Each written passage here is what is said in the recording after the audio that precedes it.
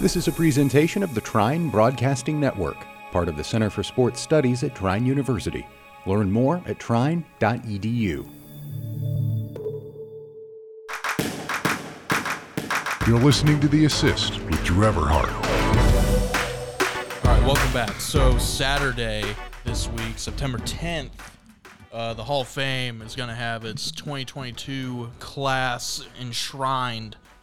And I try to do this every year where I talk about the Hall of Fame class and see what all they've done. And I'm just going to be upfront. Some of these people I really don't know what all they have done. So I'm just going to go through the ones that I know I can talk about because, as I said, there's just some of them where I apologize, but it's just, I don't know.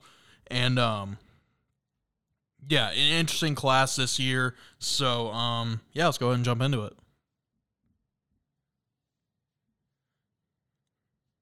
All right. So, first off, Tim Hardaway making the Hall of Fame. Something that, it sounds right. Once hearing it, I'm like, oh, yeah, that makes sense. But I think beforehand, Hardaway was someone to where people were like, well, I don't know. I mean, he played with a lot of great point guards in his era.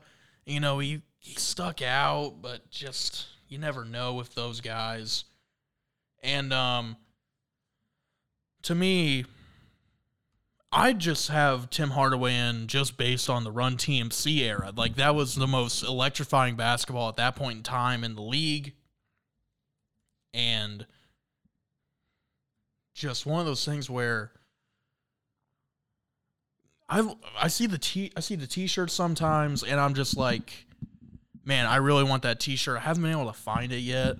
Again, I haven't looked incredibly hard for it, but when I get the chance, I do. And yeah, so Hardaway is officially a Hall of Famer now, 5-time All-Star, 5-time NBA All-Rookie. Someone, when you look at those stats, those accolades, you don't think, you don't really think Hall of Famer. But just look up the killer crossover, and I think it's more than enough just because the quickness in that crossover, I think, is something to where a lot of guys have built off of that. I think you can make an argument Kyrie has really helped bring that quick crossover, killer crossover into the modern game. A lot of guys have a quick crossover like that just to get guys off of them. And, you know, people will think just like, well, you know, I mean, it's good to have the crossover, but I mean, you still got to deal with all the other guys on the court. But it's like, getting by one guy is hard enough in the league. And for him to get that crossover, get back, and then drive into the greatest centers ever, like Hakeem, David Robinson, Shaq, driving into all of these guys and going up strong, getting a finish, or passing it off just in time for someone to get it, like Chris Mullin or Mitch Richmond. Yeah, to me, Tim Hardaway, I agree with it. It's just that I don't think a lot of people would, just because it's like, well, what all they do in the league? And it's just, who cares? It's someone who was a part of the zeitgeist of basketball, the Run TMC era. Him, Chris Mullin, and Mitch Richmond were, for a point in time, the most exciting basketball you could ever watch. And for me, that's enough to put someone in the Hall of Fame, but I know other people have certain criteria. But, yeah, for me, Tim Hardaway, 100%. Golden State, Miami, whatever. And then he had a stint. He had a couple stints with Dallas, then in Denver, then with the Pacers there for a little bit. So look out for the Pacers all-prime team because Hardaway is definitely in consideration for that. But, yeah, Tim Hardaway, I love this. I love him going into the Hall. Next up, Manu Ginobili. I it makes too much sense at this point, doesn't it? Just because, obviously, being a part of those Spurs championships, I mean, he's solidified forever, but also him being one of the top players on those championship teams, even being as a six-man. Just incredible. Two-time All-Star, four-time champ, two-time All-NBA, 02-03 All-Rookie, and then 2007-2008 Six-Man of the Year. Not only does him on the Spurs get him in the Hall of Fame, like that should be no question, but think about international. Manu Ginobili was like the catalyst behind Argentina winning the gold medal in 2004. Like, probably the point that is the most down point for USA basketball was at the hands of Manu Ginobili, and Argentina was dominant. And I know like they also had Luis Scola on that team, but Manu Ginobili really came into his own right then, and it's just, he goes on to play till he's 40. At ages 22 to 24, he was in Italy playing. And then he gets a chance, he comes to the NBA, he does pretty good. I mean, his rookie year averaging 7.5 points, not terrible. And then from then on, up until 2015, he would average double figures. 2016, he averaged 9.6. When he was 40 years old, he's averaging 8.9. I mean, and if you haven't seen Manu Ginobili, not the most athletic guy. I mean, it's not like LeBron playing at 40. And Ginobili always having the defensive assignment, too. Like, when Bruce Bowen wasn't there, or anyone else who could really defend, Manu Ginobili was guarding James Harden. Remember in the playoffs when he blocked him? He blocked James Harden at the buzzer. Harden was having an MVP year, and he blocks him in the playoffs. Something that you never see that. You never see an MVP caliber player getting blocked in crucial time, especially by a guy who is in his late 30s. So, Manu, to me, yes, 100%. No questions for me. I assume it's his first ballot because, well, let's see. When did he retire? 2018. So, yeah, I think this would be his first ballot. But, yeah, Manu Ginobili, no question for me. Next one I can talk about, Swin Cash. Someone who I recognize the name, but I never really got to see her play all that much. I looked up her highlights, and she was a stretch. Like, I don't even know if she was a 4 or a 5, but you would see her. She's blocking everything inside, and then she was able to shoot outside. Okay, she was a forward. 4-time All-Star, 2-time All-Star MVP. At 6'1", you know, she averaged double figures for quite a lot of her career. And, yeah, I don't know why I always thought Swin Cash was a guard, just because those are the ones you hear about, especially in the WNBA. You hear about the guards. You hear about Sue Bird. Diana Taurasi is like a guard forward. You hear about the ones who can really make plays like that. But, yeah, if you look up her highlights, I know there's not too many highlight videos of Swin Cash, and if they are, they're not that long. But, really good, and just, she did her thing, like blocking everything inside, and then on the other end, someone who you had to just test to be like, I don't know if she might go inside, she might be outside. I can't be off her too much because she can hit the shot. And Swin Cash looks like, I didn't even talk about who's presenting. So for Tim Hardaway, he's going to be presented by Isaiah Thomas, Mitch Richmond, Chris Mullen, Yolanda Griffith, and Nate Archibald. Ginobili will be presented by Tim Duncan. Swin Cash is going to be presented by Tamika Catchings, Teresa Witherspoon, Tina Thompson, Isaiah Thomas again, and then Gino Auriemma. So a lot of people backing her as she goes into the hall. Next up, Bob Huggins, someone who has been dominant in multiple places. Talk about Cincinnati, now West Virginia. I mean, Bob Huggins. I mean, what else do you want me to say? He's just one of the more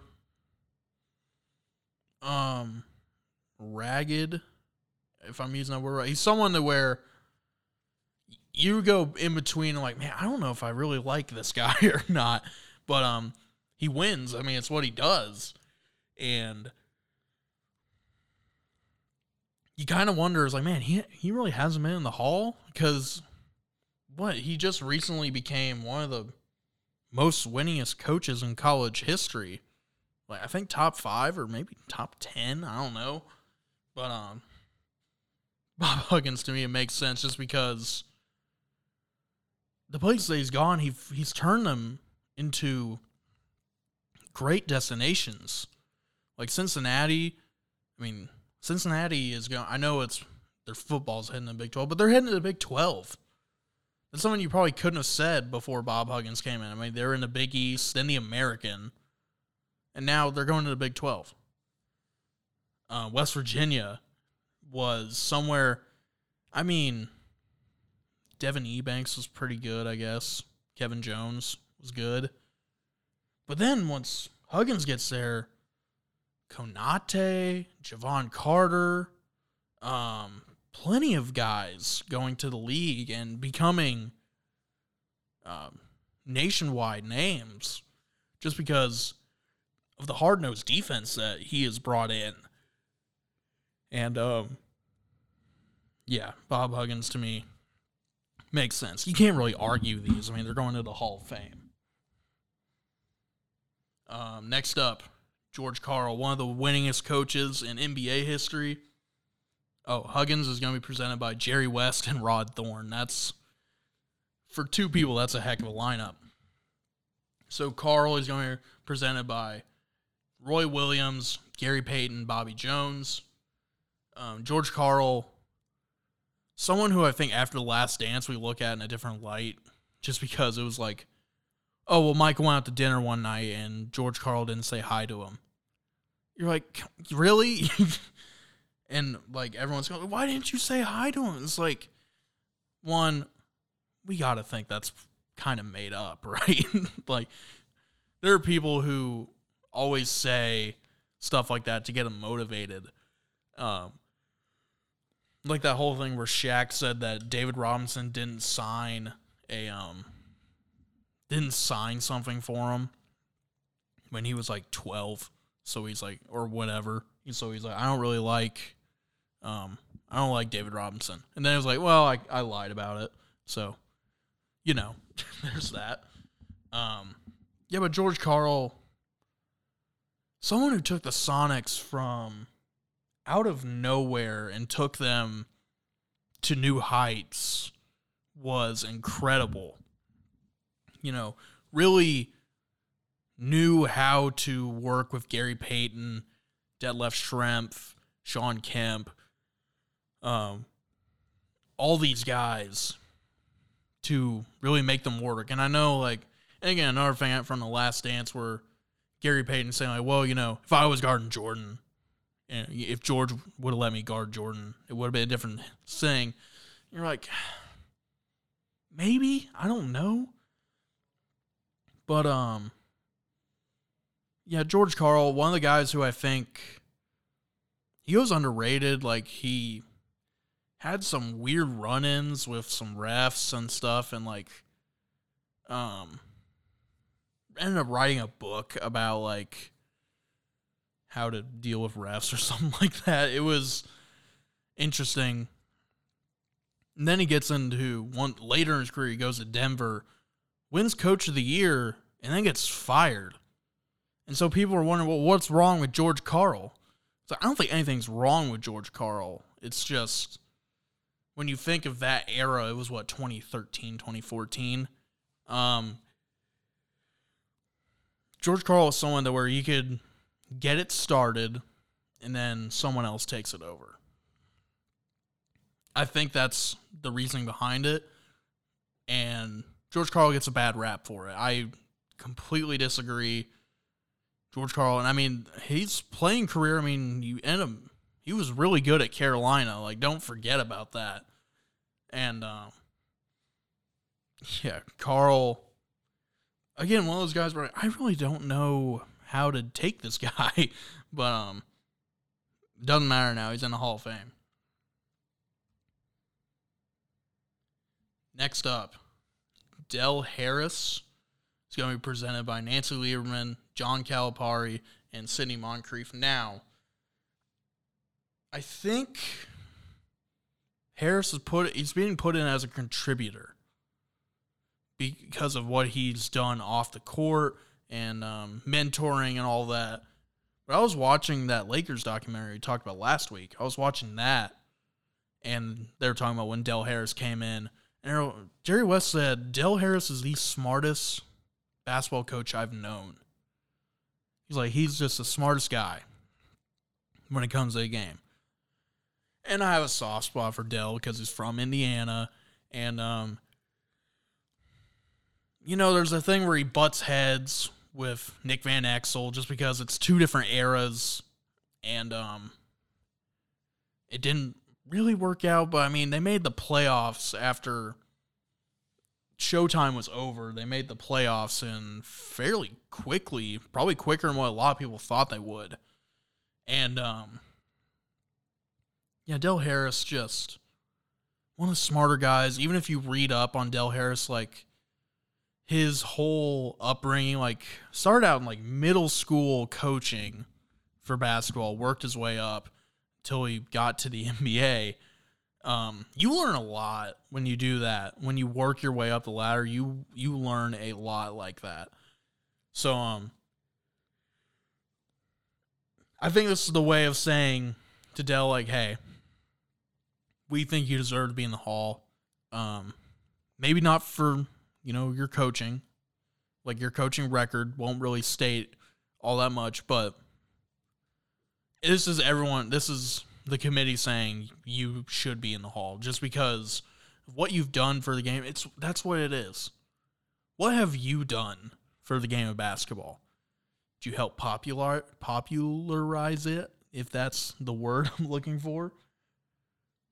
Did you help contribute in a way to help spread basketball in different countries? What have you done in your basketball life to make basketball better for everyone? That's what it is. And Del Harris from Indiana. We get another Indiana guy in the Hall of Fame. Come on. You can't say no to that. So, that's Del Harris. And then the last one I'm able to talk about, Lou Hudson. He's put in posthumously. He's going to be presented by Spencer Haywood and Jamal Wilkes. That's a great one there. I talked about Lou last week in the all-prime Lakers team. A really good shooter, just someone who brought Atlanta into prominence because, they had Pistol Pete for a little bit. It was working, but I mean, Lou Hudson was the guy on those teams. And he gets overlooked a lot, I think, because of Pistol Pete. And with Pistol Pete, it's just he died early. He died like 10 years, maybe 5 years after he got in the league, or maybe 10. Just crazy in how Lou Hudson was a guy who could move ball around a lot, really helped move throughout the offense. 6-time All-Star, 69-70 All-NBA, and 66-67 All-Rookie. I mean, was part of the transition from St. Louis to Atlanta, really bringing Atlanta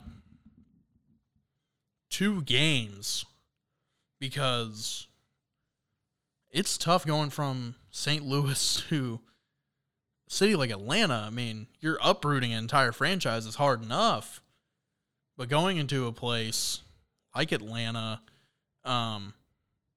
place where it's not really known for a ton of basketball, like, Georgia Tech is in Atlanta, but anything outside is like football, basically. And really brought the Hawks into popularity. I mean, he stayed in Atlanta. He was part of the Hawks from 67 to 77. So that's impressive enough. And he just, only one season he didn't average double figures, and it was his last year in the league. He averaged 9.8. And we're talking, there's only a few years where he didn't average 20.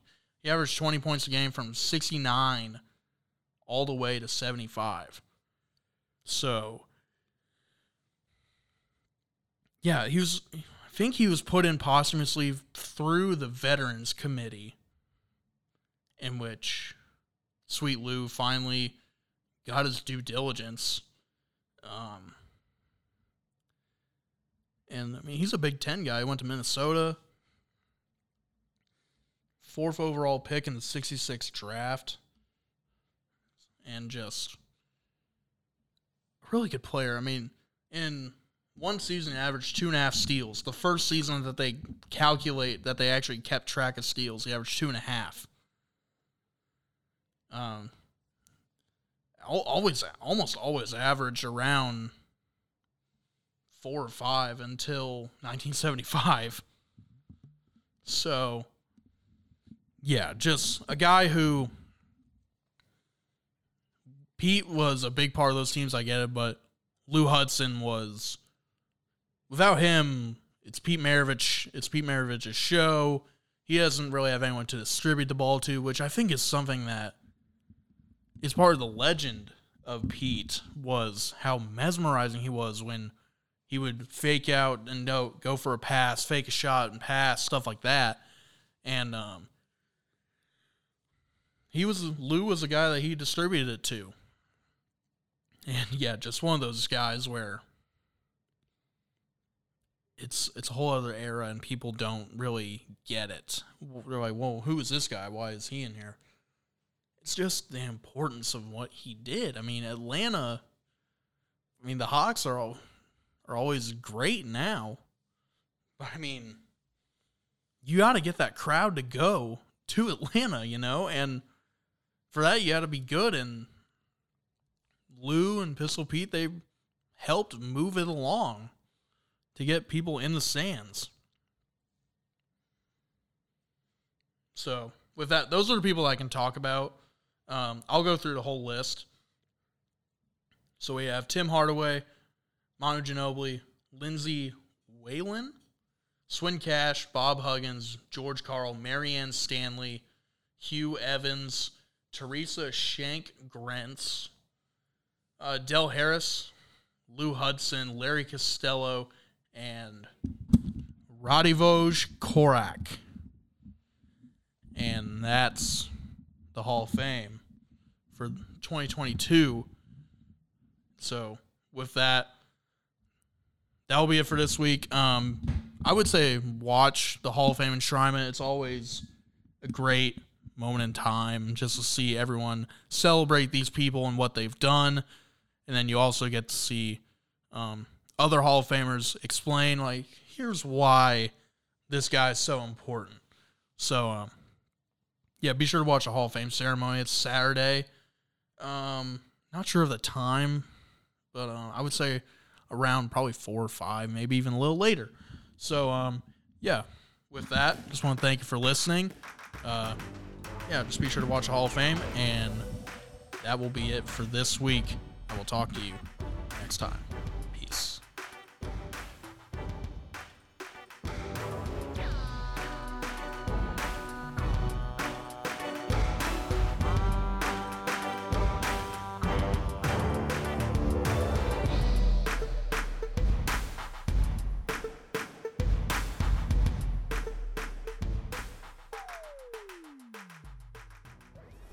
Thanks for listening to this presentation of the Trine Broadcasting Network, part of the Center for Sports Studies at Trine University.